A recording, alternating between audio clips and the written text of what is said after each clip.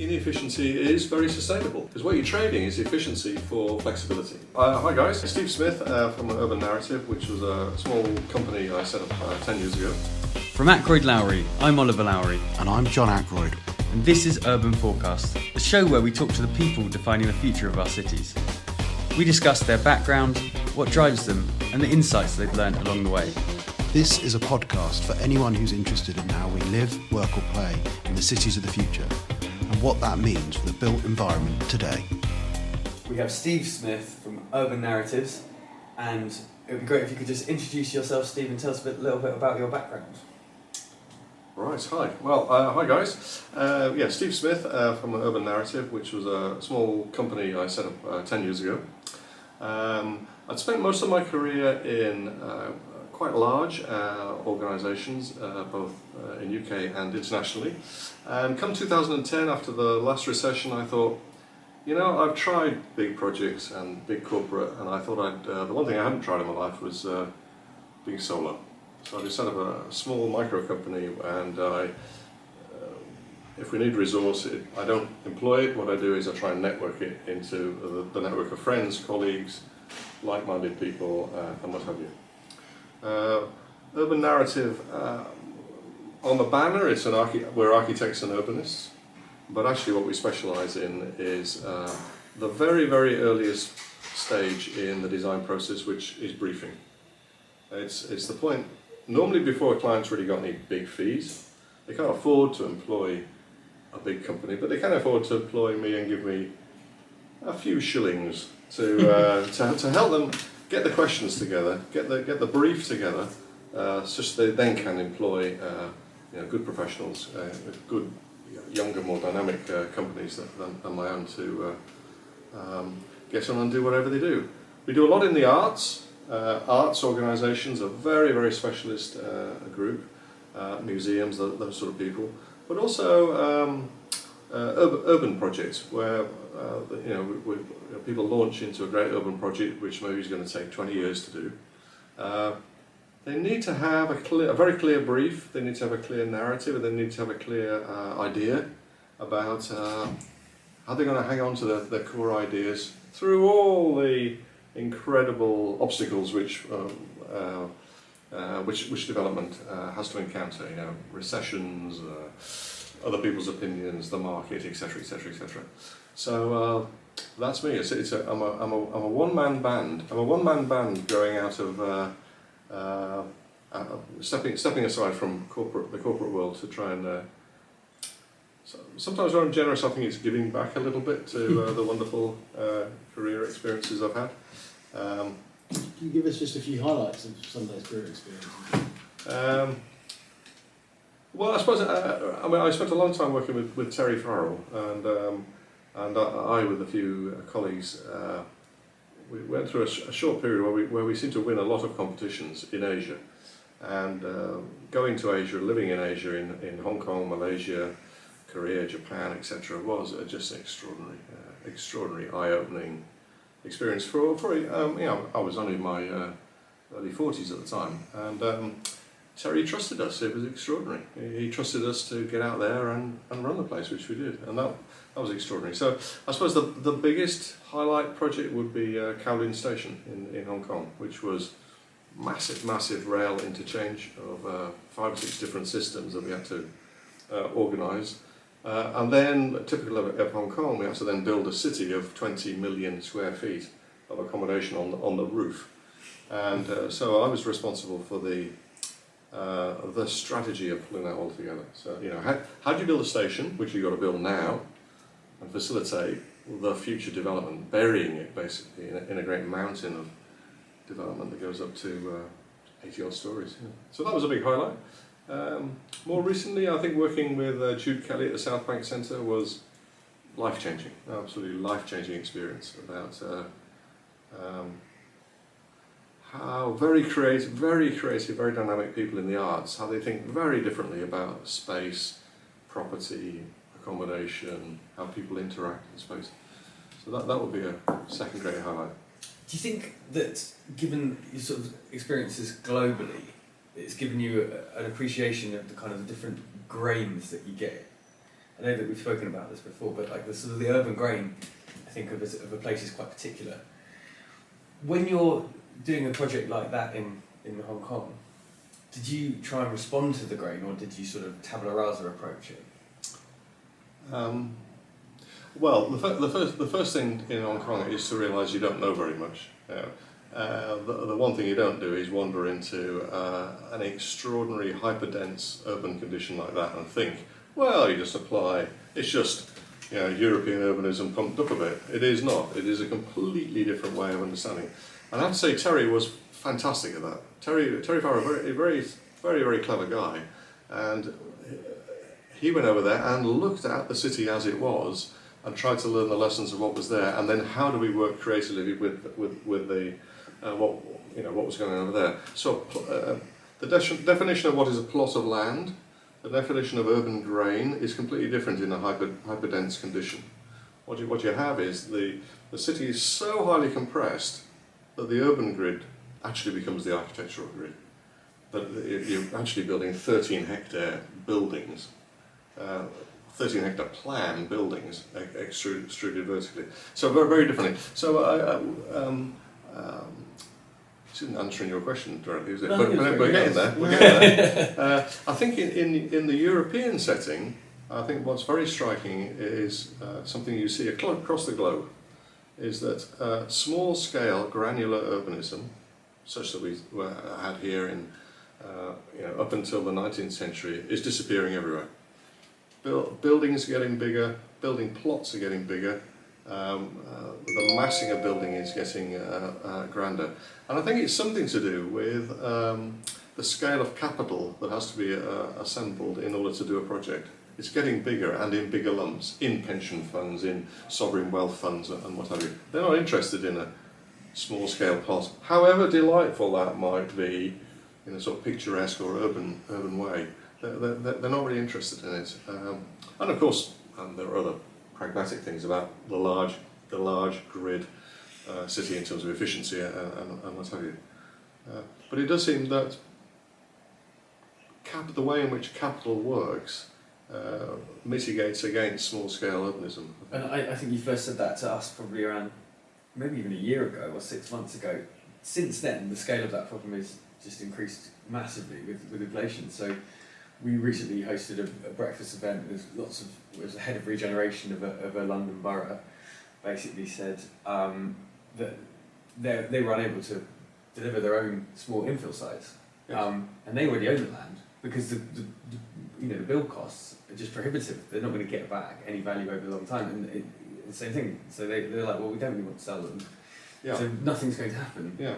I mean, if you just look at Shoreditch, where I've done quite a lot of studies, for example, you look at the Victorian grain, and there's quite big commercial buildings, and they were at the scale that a company might build, or a grand family might build. But of course, each building has to have a lift and a stair in, of course. And if you do it at a very small scale, it still needs a lift and a stair in it, or two stairs in it. So it stops being efficient, and I think that's obviously a great pressure to have larger, consolidated, big floor plate buildings. What it changes, of course, is the politics of who can build a city. Who are the contributors to the city?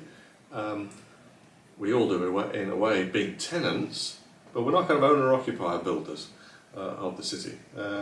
So I think planning, capital, and many other things mitigate against that. And of course, emotionally, you feel that as a loss. Do you think that? Yeah, I think that's really interesting. Do you think, with that in mind, in a way, the kind of dense Asian cities are more of a template that the European cities are going to follow? Because I'm thinking what you're saying about floor plates and things is very relevant in the UK at the moment, because we need more and more stairs. Since Grenfell, there's a requirement for dual cores in lots of buildings where there weren't, and that's probably it's a good thing, but it does mean that you get less efficient circulation, and so to try and mitigate that, designing in plots or in larger scale, as you were talking about on the city grid. So do you think that's where London's headed, or other European cities? Well, I think we have a very sophisticated planning system here, and it's patchy in London. What's interesting, if you get up high and look down on it, what you see is plots where there's an opportunity just getting extruded to, well, about as high as you can go before you hit the airport restrictions from Heathrow. That's about as high as you can go. Of course, by Asian European standards, that's about halfway up. You know, the Shard, we think that's tall. That is not tall at all in terms of the Dubai scale or what have you. So what you see in London is places of opportunity, mostly post-industrial, quite often in 1960s, not very clever, not very efficient developments. Suddenly those plots of land zooming up to a great height. And in between, remnants of the 19th century city and the early 20th century city at a lower rise, about, I don't know, getting up for 8 stories or something like that. It's an uneven spread though, because I think that the politics, which is the other factor, as well as the capital, politics is not evenly distributed as to whether that is the right solution. And I think that there's quite a lot of pro-development boroughs where that is the case. Yeah. And that, you know, Waltham Forest, Brent, you are seeing that where the scale of development is basically, you know, it's large scale, but it's because there's a sort of political will that should happen, and it allows that capital to do that. Whereas I think there are other boroughs where that isn't the case because there's less pro-development attitudes. More conservation, protection maybe as well. Yeah. That is true. Of course, that's true. But London is a bizarre. I mean, London, the South East generally is a bizarre situation of a more or less unlimited demand. There is demand, and whatever one's policy, the demand's there. Either you restrict supply and the price goes up and up and up and up and up, and that's not very good for the ordinary Joe Soaps of the city, or you relax a bit and let the market do what the market needs to do, and that's what we're seeing in places like. I mean, all sorts of places. I mean, amazing where high-rise buildings are popping up. You know, going out towards Heathrow, etc., etc. Yeah. It's a market response, and it is, you know, big scale, high efficiency, churning out flats by the yards. That's what it is. It can. I mean, I think it's you're right. There's a loss. Form of London. It's a new form of London. Yeah. You're right. There's a loss, but then at the same time, there's an opportunity, and that is that these dense blocks can be sustainable. Yeah. You know, that would be your hope, is that yeah. in these places of high density, but if you can plan the areas around it, and that, you know, that's the thing, is how do you make 15-minute cities and you know, places where people can go, live, work, play, educate, without having to move around the city, because that's, at least it's highly sustainable. If you are going to use the planet's resources, then actually you get quite a good bang for buck sustainability return if you can do this high density living. Yeah. Although you do lose the historic grain, and I agree that is a loss. You do. But I mean, some of the places, you know, that didn't have an historic grain, some of the large industrial places were places of huge plots of land that are being redeveloped. To do the sort of urbanism you're talking about, which I guess is, you know, the lower parts of it being highly mixed, highly you know, places to work, places to play, places to shop, etc. To do that needs a developer of great sophistication, because I think what spreadsheets drive is simplicity. You know, what's the highest value? The highest value is this. Well, let's build lots of that then. And then, you know, twist my arm. Okay, we have to have some amenity. Okay, we'll put a little supermarket in.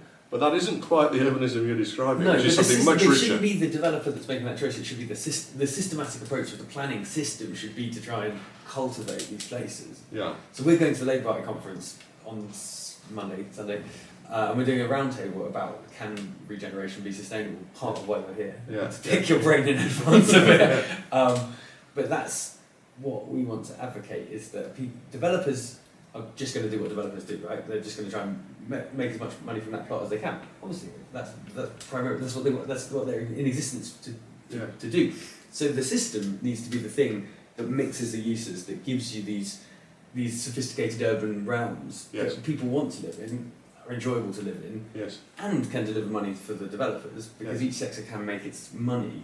But you need to think outside of your own red line. Yes. Yeah, and developers won't be that. So that's what the planning system should be, and it's not. It's become a sort of prescriptive tick box 500-page London plan document about bins, and it shouldn't be. It should be like trying to make these places where the infrastructure works and they talk to each other, and you Sure. Well, I'd only slightly correct you there, in that I think the very best developers that we have do have the capacity to take the broad view, to balance out values, to deliver highly mixed use. But let's look at that development equation from the point of view of, say, a local authority, say a left-wing local authority, with a big plot of land and a huge list of demands being made on them to provide, for example, social housing. Yeah. So they have a plot of land. It has a certain capacity. They want to do the very best for the maximum number of people for the budget they've got in order to house, to provide affordable housing for their borough residents. The bottom line will be to drive out complexity and drive up the number of units for very, very laudable social reasons, and to say, well, no, actually we'll have some offices for some interesting people. They say, well, those are not our priorities. There's nobody screaming at us to provide offices or shops or amenity or places to hang out. Other people can provide that. Our big thing. Look at the red lines on our priority list, and it'll drive a certain oversimplicity, I think. So in other words, you need an equal sophistication, whether or not you're approaching it from a left-wing point of view, provision of the maximum social good, or a very right-wing point of view, drive up the maximum profit. I think there's a great synergy there. It's interesting because, historically, where you have planned cities, they haven't always worked as good urban mixes. So if you look at even Paris, to some extent, it's very rigid and controlled and gridded. Harlow, Yeah. Milton Keynes. You can think of other examples. Although I guess the contrast to that might be New York and Hong Kong, or which are very dense and planned to a certain extent on the grid system. So it's just interesting. There's a tension there, is there? Planning policy doesn't always make good cities. Do you know what I mean? And how do we create good cities? Well, if you read the Abercrombie plan for London, for example, the foundation plan for London, a mixed-use urbanism was described as chaos. Oh, this is absolute chaos. We've got to tidy this place up. Yeah. For why? For efficiency. Yeah. To make it more efficient, to make the city more efficient, so you can drive faster, you can drive up productivity, have more open space, etc., etc., etc. They have a list of apparently admirable goals, but they mitigate against all the things we love about cities, which are granular, mixed use, a bit chaotic, and all the rest of it. Because all of those things are not efficient, not necessarily delivering maximum value, but delivering maximum cultural value. That's the point.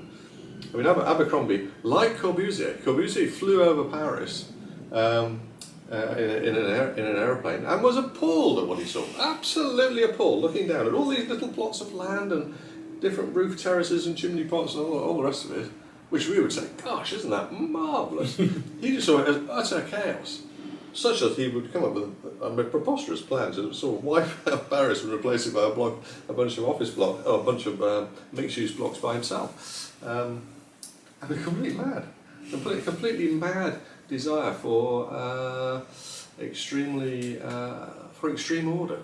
That's the point. So there is a tension there with us now trying to go for more sustainable goals and make our cities more and more sustainable and more efficient to get more people in potentially, so that there's less transport demands. There's a danger that we lose that sense of place that a lot of architects like ourselves are seeking to create. Yeah. So I guess there is something inherently inefficient about great cities. But there is, and of course efficiency is set up as such a marvellous goal, which it is in a way, if you have a rather bottom line thinking about things. But it's inherently inefficient. You need more staircases. You need.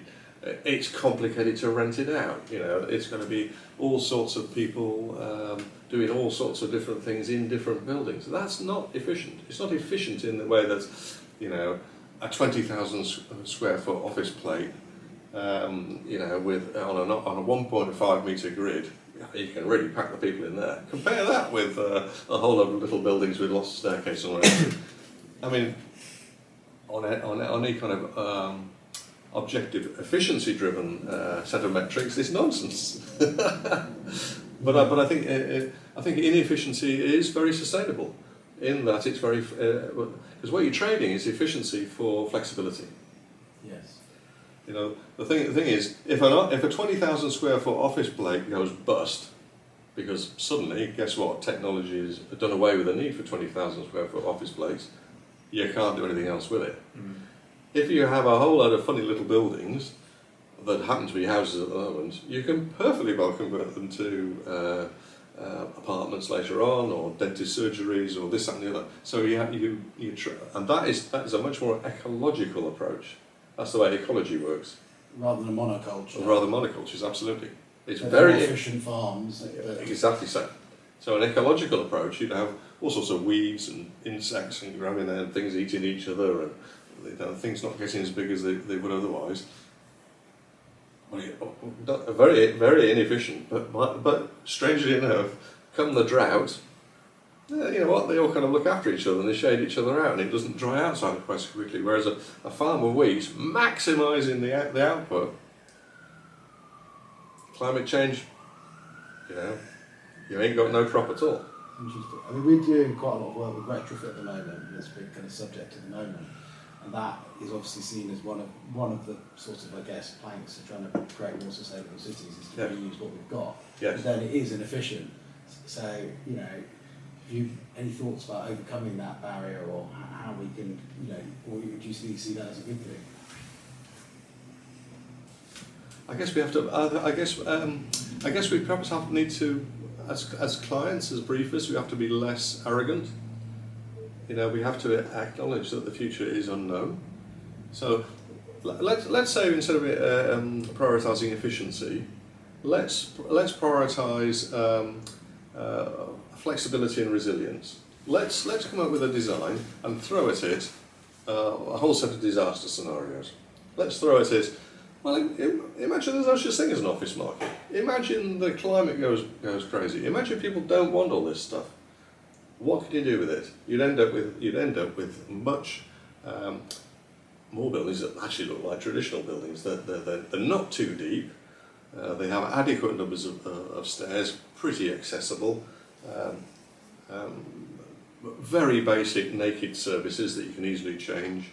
Not too many finishes, and what have you. So you'd end up with buildings a bit like the one we're in, actually, and quite a lot of them, and think about building that. And that would be highly resilient, but you have to get but that has to be a metric that you apply to it to say, well, it might not be scoring as efficiently, but it is scoring hands down, come the unknown future. And so I'm interested how we talked about before how you might make some of this stuff measurable. You just mentioned there that you could almost make yourself a scorecard. So you're working with people now to set briefs, yes, and then assess what comes back. I assume against the original brief. Yes. How do you score? I mean, do you literally make a kind of a chart of like ticking off what you said in the brief originally, or is it more is it exact or is it subjective? Well, you can do a scorecard, put numbers to it, and it's sort of like bogus science, isn't it? So I mean, are there actual metrics you could apply? I'm sure somebody cleverer than me could come up with them, but I personally haven't done that.